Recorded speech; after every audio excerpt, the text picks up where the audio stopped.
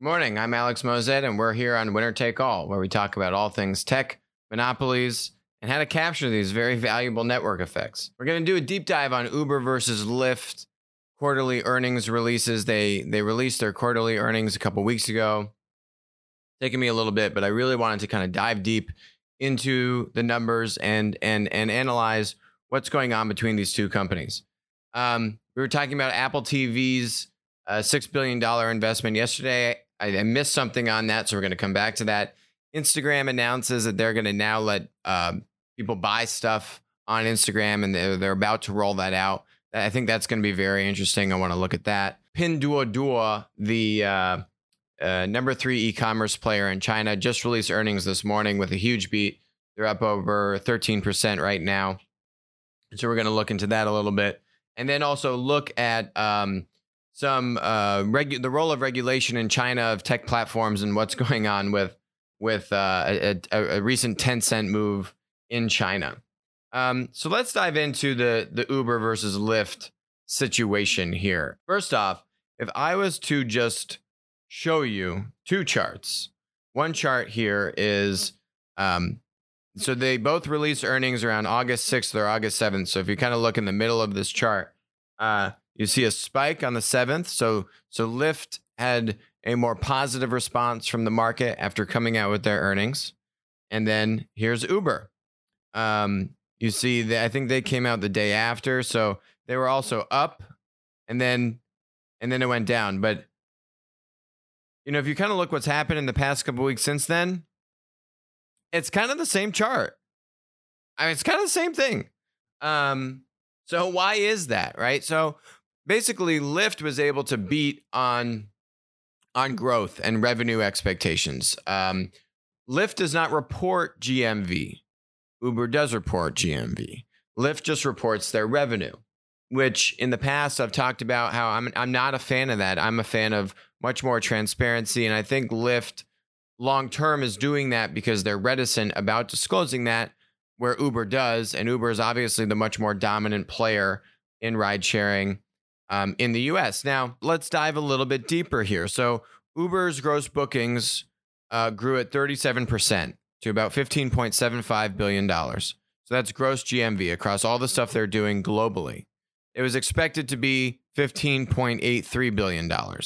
Okay, so they missed it by like $80 million. Okay, compared to Lyft had, let's see here, 62% revenue growth. So they had, they expected revenue, they upped their revenue guidance by a few $100 million. So all in their annual revenue, they're expecting to be around $3.47 to $3.5 billion. The prior expectation was around $3.3 billion. So it basically went from 3.3 to 3.5 on an annual revenue basis. Okay, $3.5 billion. Uber's single quarter revenue, okay, grew at 26% to $2.87 billion, right? So basically, Uber's doing $2.9 billion in revenue in one quarter. Lyft is saying we expect to do about $3.5 billion over the next entire year. There are our full revenue for 2019. Okay. Let's look at another thing. Their market cap. Let's look at the valuation. So Lyft's current market cap today is about $15 billion. Uber is at $60 billion. Okay. So you're kind of saying, okay, let me do the math here. Yeah, I mean, Uber kind of has 4x the revenue of Lyft. Okay, yeah, that kind of makes sense. You could also say, well, I don't know what Lyft's GMV is because they're not disclosing it anymore. But Uber has massive GMV, right? Close to $16 billion in GMV. So it makes sense to me why the market responded more positively to Lyft, because Lyft was able to beat the expectation on growth.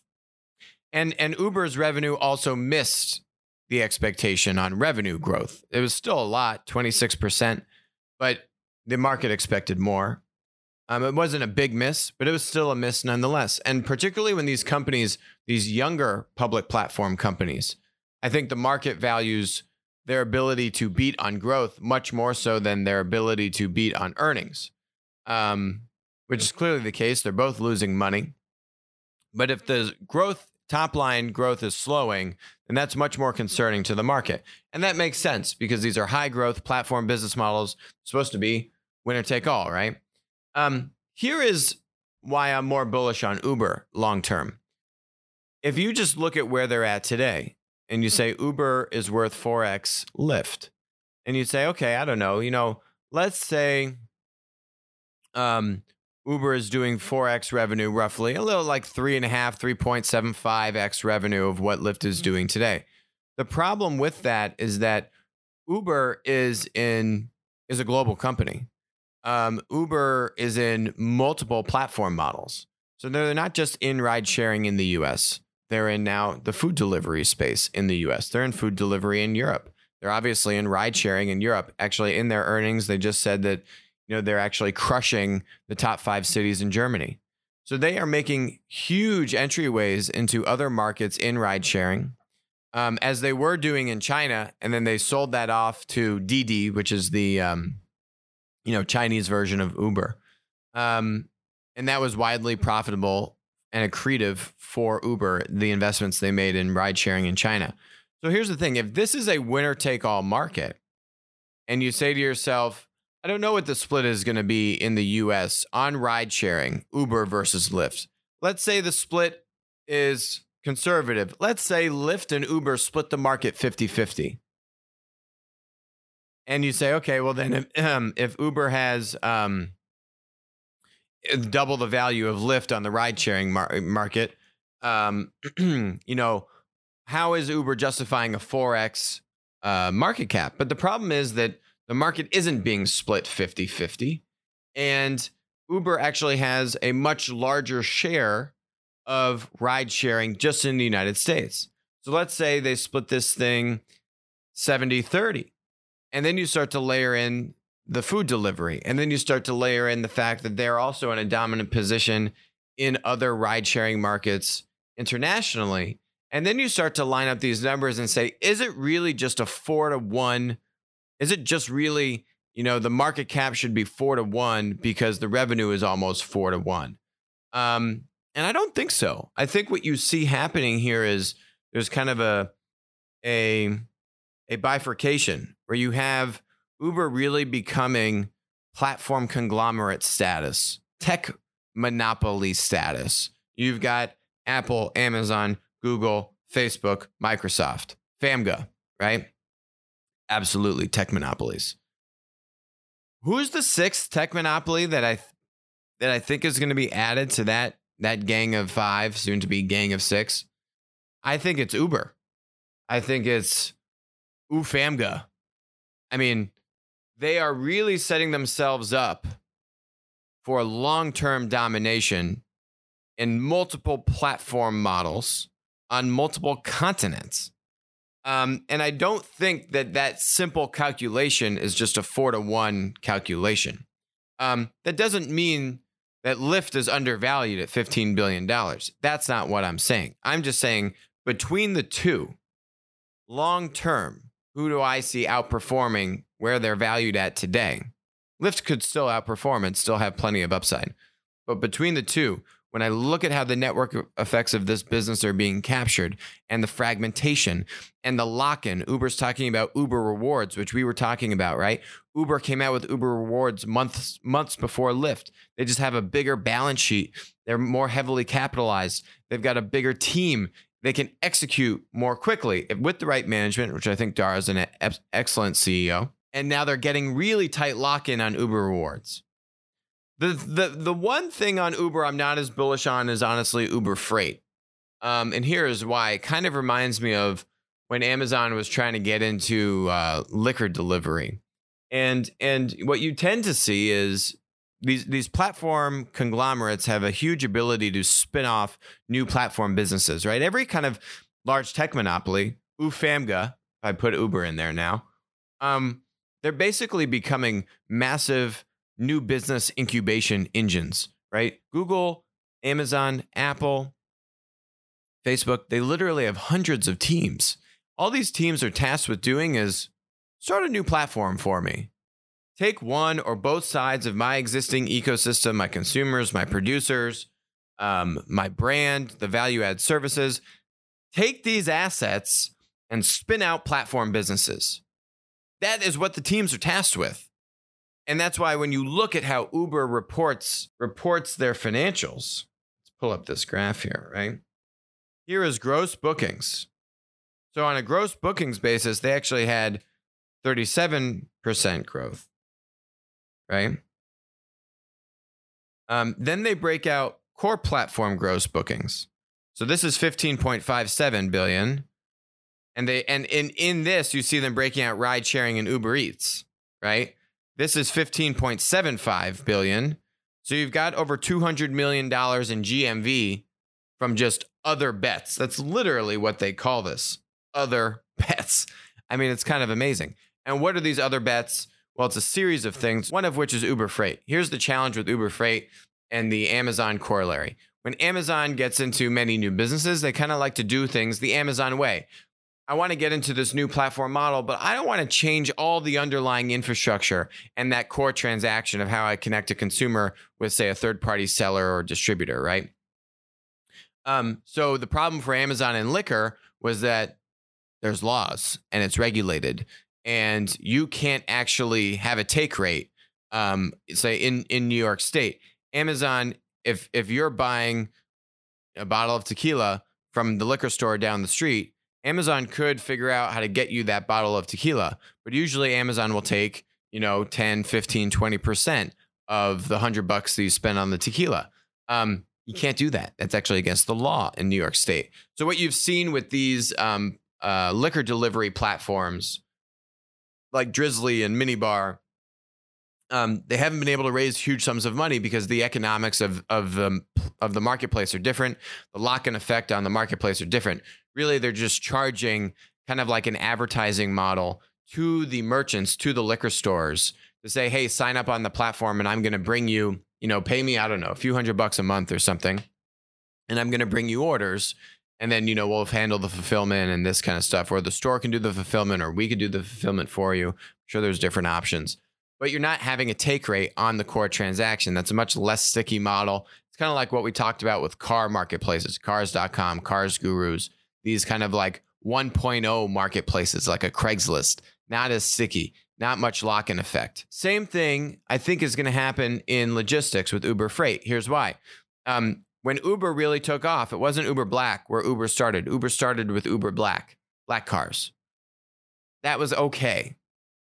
But the true value, the true breakthrough for Uber was when you can create new supply, right? Marketplaces thrive on fragmentation. Where was their fragmentation? Saying, oh, literally just anyone in this country who owns a car and has a few extra hours of free time, why don't I let them drive and be a taxi? And that was Uber X. And when Uber X came out, they got the hockey stick curve, right? Uber X, not Uber Black, which is where they started. Uber X is really the thing that has driven, that they've been able to tap into literally what you would call not just fragmentation, but latent supply. Just everyone now can be a taxi driver, right? And make incremental money.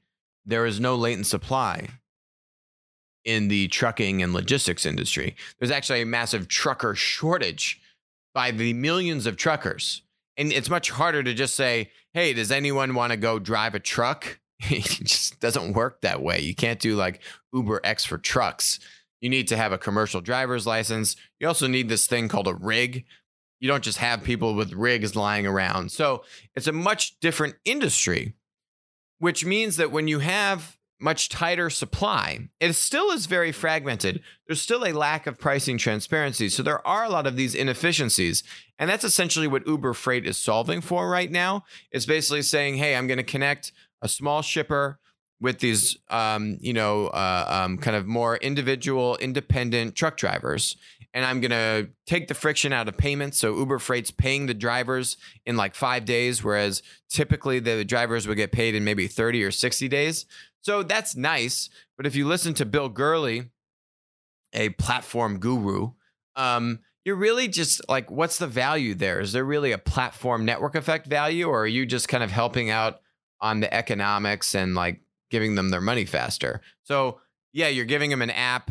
That's nice. Better technology. You're giving them money faster. That's nice. You're giving them some better economics. Is there a true network effect lock-in dynamic here? And it's not there in the current construct of how Uber does things, which is consumer to producer. The model that needs to be embraced by Uber, and which I'm telling you scares the living daylights out of the large trucking and logistics companies like an XPO, like a JB Hunt, like a DB Schenker, CH Robinson, etc., is this. Where is their fragmentation? Where could you harness supply that you're not harnessing today? So all these big trucking companies are saying, oh, we're investing $500 million, $1 billion into our infrastructure. There's this thing in the trucking industry called 3PLs, third-party logistics provider. And basically, you can think of a 3PL as kind of like a 20th century broker, right? And the 3PL is saying, I connect a shipper with truckers. And I am the middleman. I'm kind of coordinating the logistics and the route and, how this load is going to fit into the, trucker's schedule. There's these things called less than truckload LTL market versus full truckload FTL. And so you find a lot of this in the LTL market starting, which is more commoditized, kind of, hey, I've got some extra room on my truck. Let me put in a new load. Then it can slowly start to creep up into the FTL market. Here's the thing. I think the true winner-take-all dynamic in the logistics 3PL industry is to do exactly that. Not a two-sided marketplace. It's a three-sided marketplace. What you need to do is commoditize the complement. If you're a large incumbent trucking and 3PL company and you're investing hundreds of millions of dollars into your 3PL software connecting shippers and truckers, right? What you need to do is open up the kimono to the enemy. Who is the enemy? The small mom and pop 3PLs. Those are their fiercest competitors. So if I'm an Uber, how do I win in Uber Freight? I embrace my competition. Who Uber Freight is supposed to replace, right? They're supposed to replace the role of the 3PL. What I'm saying is you're not going to get to scale unless you embrace who you're trying to replace right now. Eventually replace them in 10 years, right? And get to scale. But here's the trick. I give away the technology for free. Rule 1 of every platform. Give away the technology for free. I let the 3PLs use my technology to coordinate between their existing shipping customers and their existing trucking supply. Fantastic. Value add. Free software. The software sucks in this industry, by the way. It's horrible, especially if you're a small 3PL. Okay. That's why the big trucking companies are making, we're investing hundreds of millions of dollars into all this infrastructure and tech. Great. Small 3PLs are being left behind. There are over 17,000 3PLs in this country. Can you smell fragmentation? Number 2, now you bring extra demand to the 3PLs, to the small 3PLs. Maybe it's a little bit more complicated jobs. Maybe it's things that what Uber Freight is doing today, which is just simply connecting shipper to trucker, right? No middleman. The platform is purely the middleman. There are a tranche of jobs that don't fit that matchmaking mechanism. So you can get those jobs and bring those to 3PLs.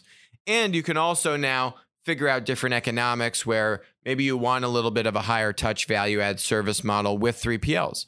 But the point is, for the platform model that truly embraces a three-sided marketplace. Now, three-sided marketplaces are exponentially more difficult than a two-sided marketplace. But if you really want to capture immense supply, and that's the challenge in this business, how do I get supply? And you're not purely going to capture supply by only relying on independent truckers that the platform can have this direct relationship with. You're going to need to open up to these small mom and pop 3PLs and then ipso facto get access to the small 3PLs truckers. And now you can really tap into serious supply. And then you can really try to juice demand. And you, by the way, can capture a much wider spectrum of demand. So that's my challenge with Uber Freight. I don't know if Uber Freight is going to be able to break the mold for how Uber does logistics marketplaces, which is a two-sided marketplace. But for Uber Freight to win, it needs to be a three-sided marketplace. And there are different tech startups that are taking a three-sided marketplace approach. But if Uber does this, then obviously, I mean, they do it in a big way. And that to me would be the really scary thing for the large incumbent trucking companies. Okay. So we were talking about Apple TV yesterday making $6 billion investment in content. I mean, this is just kind of funny. I missed this. It's literally called Apple TV Plus. I don't know what branding people are working on this, but literally Disney's Netflix competitor is called Disney Plus. So I don't know. Don't call it the same thing, guys. I mean, the plus, really? You have 5 or 6 companies going after this space with Netflix competitors, and Apple and Disney call it the same thing? I mean, really? I mean, come on. I mean, get a better name. Okay, that's all I wanted to say on that. So this is cool. Instagram wants hackers to go after its new shopping feature. So what you've kind of seen, like Instagram's been tinkering with this. Instagram platform type is content platform, right? It's a one-to-many. It's a maker model. I post a photo or a video. I want millions and millions and millions of people to like or engage with that single piece of content. This is now going into product marketplace territory. This is this checkout feature. And they've been doing stuff in the past where you could, tag something and buy it. But now what they're doing is they're really tightening that checkout process, because honestly, I mean, I have bought stuff off of stuff I've seen on Instagram, but it's a very clunky process. What Instagram, I think they're doing here is saying, we're going to have a profile for you, Alex. I'm going to store your credit card and payment information. And now you're going to be able to buy products purely within the Instagram experience. Right now, I would need to go to these other websites, enter in my credit card information, create an account, all this kind of stuff. So think about this as just really streamlining this. They've seen a lot of success, even with a very, not broken, but a very kind of arduous checkout process. It's not streamlined as it could nearly be. So now they're streamlining it. And I think this is going to be a very big deal for Instagram's just overall economic profile. And now what you're seeing, here's the cool thing, right? So as I was talking about before, tech monopolies are just massive new platform incubation engines. Not only has Facebook stacked Instagram on top of Facebook's kind of platform conglomerate, now they're stacking a platform type product marketplace on top of Instagram, on top of the kind of like subsidiary content platform. They're stacking platform on top of platform on top of platform. It's a thing of beauty. And I think this is gonna crush. Okay, this is kind of funny. We were talking about Twitter and Facebook weaning out kind of bots from the Chinese government that were trying to influence what's going on in Hong Kong. So this is funny. Tencent is a platform company. They're not in Plat because they have OTC status with the U.S. exchanges. They just don't disclose enough information for us to really put a stamp of approval on their financials and on their disclosures to say that, yes, they should be in the index. But I am 99% confident that they are a platform. They own a lot of development platforms. They own Fortnite, which has been huge in the U.S. So now what they're saying is the PUBG. PUBG was kind of like the predecessor to Fortnite. So Tencent is bringing PUBG to China. And, the idea, the gaming model is that you basically have like a free for all, and then everyone kills each other, and then there's one person left standing, and that's the winner. It's fun. It's exhilarating. So let me read this to you.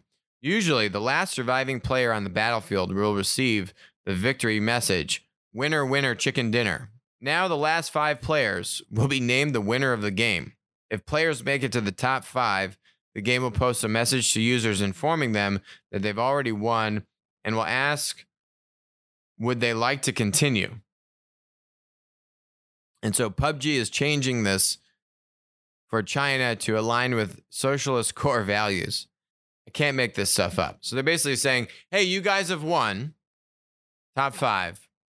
Would you like to keep playing and play to the death? I don't know how they're going to do this. I wonder if it has to be a unanimous decision amongst all 5 people.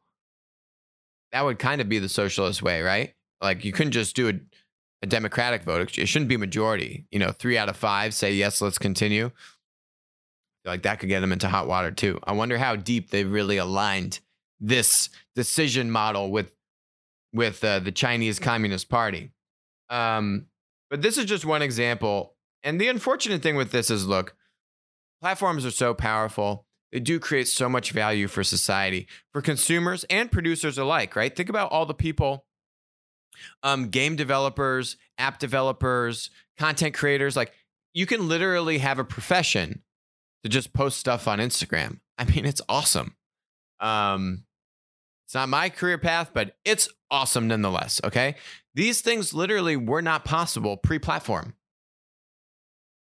And the list goes on for Amazon and Uber and all these things that are kind of enabling people to be entrepreneurs, enabling people to take more control over their creativity or their income or incremental income or, the platforms are supposed to. Now, some of this can get skewed in the US, and we've talked about this, right? It's supposed to provide a uniform playing field, right? And the cream of the crop rises to the top, right? There's a lot of great value from platforms. And at scale, in the US, even with the tech monopolies, we can see that at the fringes, there are challenges with this. And I think the tech monopolies do need to be regulated to a certain degree, more so on the producer side rather than the consumer side. Okay, we've talked a lot about this. The problem is when you have a totalitarian government, which is basically using a dominant tech platform as an extension of the state. I mean, this example here, I mean, it just doesn't get any clearer. That's a big problem to me, because now all the power and the value of these platforms is being tainted by politics. And there needs to be a division there. So we're seeing issues in the US with platforms, but it's not as much the government doing it. These companies are privately trying to manage this. They actually want the government to give them guidance on what to do. Ironically, Zuckerberg has asked to be regulated and for the FTC to give him guidance on how to patrol users on Facebook, right? And they haven't done it. This is completely on the other end of the spectrum. And it just, it's unfortunate. It taints the value of really what platforms do provide. So Pinduoduo, is the number 3 platform in China. They're up almost 12% this morning after releasing earnings. They had a big beat here. And again, they had a big beat on growth. Their actual earnings per share did not beat. They actually lost money. The market was expecting a small profit of EBITDA. But they beat. They had $1.06 billion in revenue, where the market was expecting about $880 million in revenue. It's a pretty big beat, especially with all the rhetoric around, the US-China trade deal and the Chinese economy slowing and hurting. So again, for these young platform companies, Pinduoduo was founded in 2015, guys. Okay? It's not even 5 years old. This thing went public last year. This thing went public in 3 years from being founded, and it's the number 3 e-com site in China. I mean, holy moly. So a couple things we're seeing from this. Absolutely, as we're seeing in the US, where you can have a dominant e-commerce marketplace winner, 2 of them, like in the US, I think you have Amazon and Walmart as the general overall winners. But now you're seeing vertical specific winners, right? We've talked about sneakers and luxury goods and cars, and you have these vertical specific winners. Where you could have 1 or 2 winners in each niche. And each niche is it's not a small niche. It's hundreds of billions of dollars of niche. But you'll have the overall e-commerce winners and then niche winners. Still a winner-take-all dynamic kind of on both levels. You're seeing the same thing here in China, where Pinduoduo is absolutely the e-commerce winner for like group purchases, which has resonated with these rural villages that all pool together the stuff they want to buy. And that's catapulted them to number 3. Now, here's the interesting thing. Let's look at GMV. This is the thing that really shocked me. They had $83 billion in GMV in the previous quarter, Q1 of 2019. They reported $103 billion in GMV this past quarter. That's 25% GMV growth. That is the most exciting thing to me. I honestly don't care that they beat by, $100 or so million in revenue. To me, especially if the company is less than 5 years old, I'm looking at the true top line. And true top line, as I've griped against Lyft, true top line for a platform, especially marketplace, is not revenue. It's GMV. My big problem with why Lyft is not disclosing that anymore. I want to see the total throughput of stuff and how fast that's growing.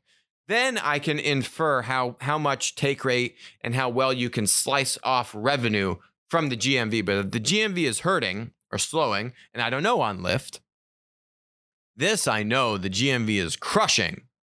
And so that's going to make me very bullish on Pinduoduo and their ability to eventually, break even. And they're basically at break even right now.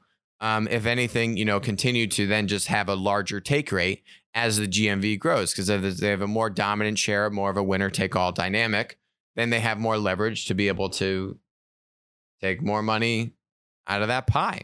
So that's all we have for today. I am on vacation for the next few days, so I will talk to you early next week. Thanks for joining us. Talk to you soon.